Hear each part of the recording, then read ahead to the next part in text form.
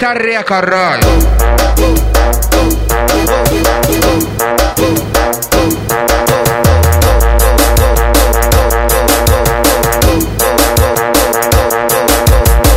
É o Bolhão e o Forlan, é o Forlan e o Bolhão. Só fazendo investimento, nós tá pique cafetão. Chamei mano Forlan pra fazer uma sociedade. Contratamos as piranha, a mais puta da cidade. Eu tive uma visão de investimento. Um negócio bom, que faça o nó do lucro. Aí, vamos ganhar dinheiro com essas putas?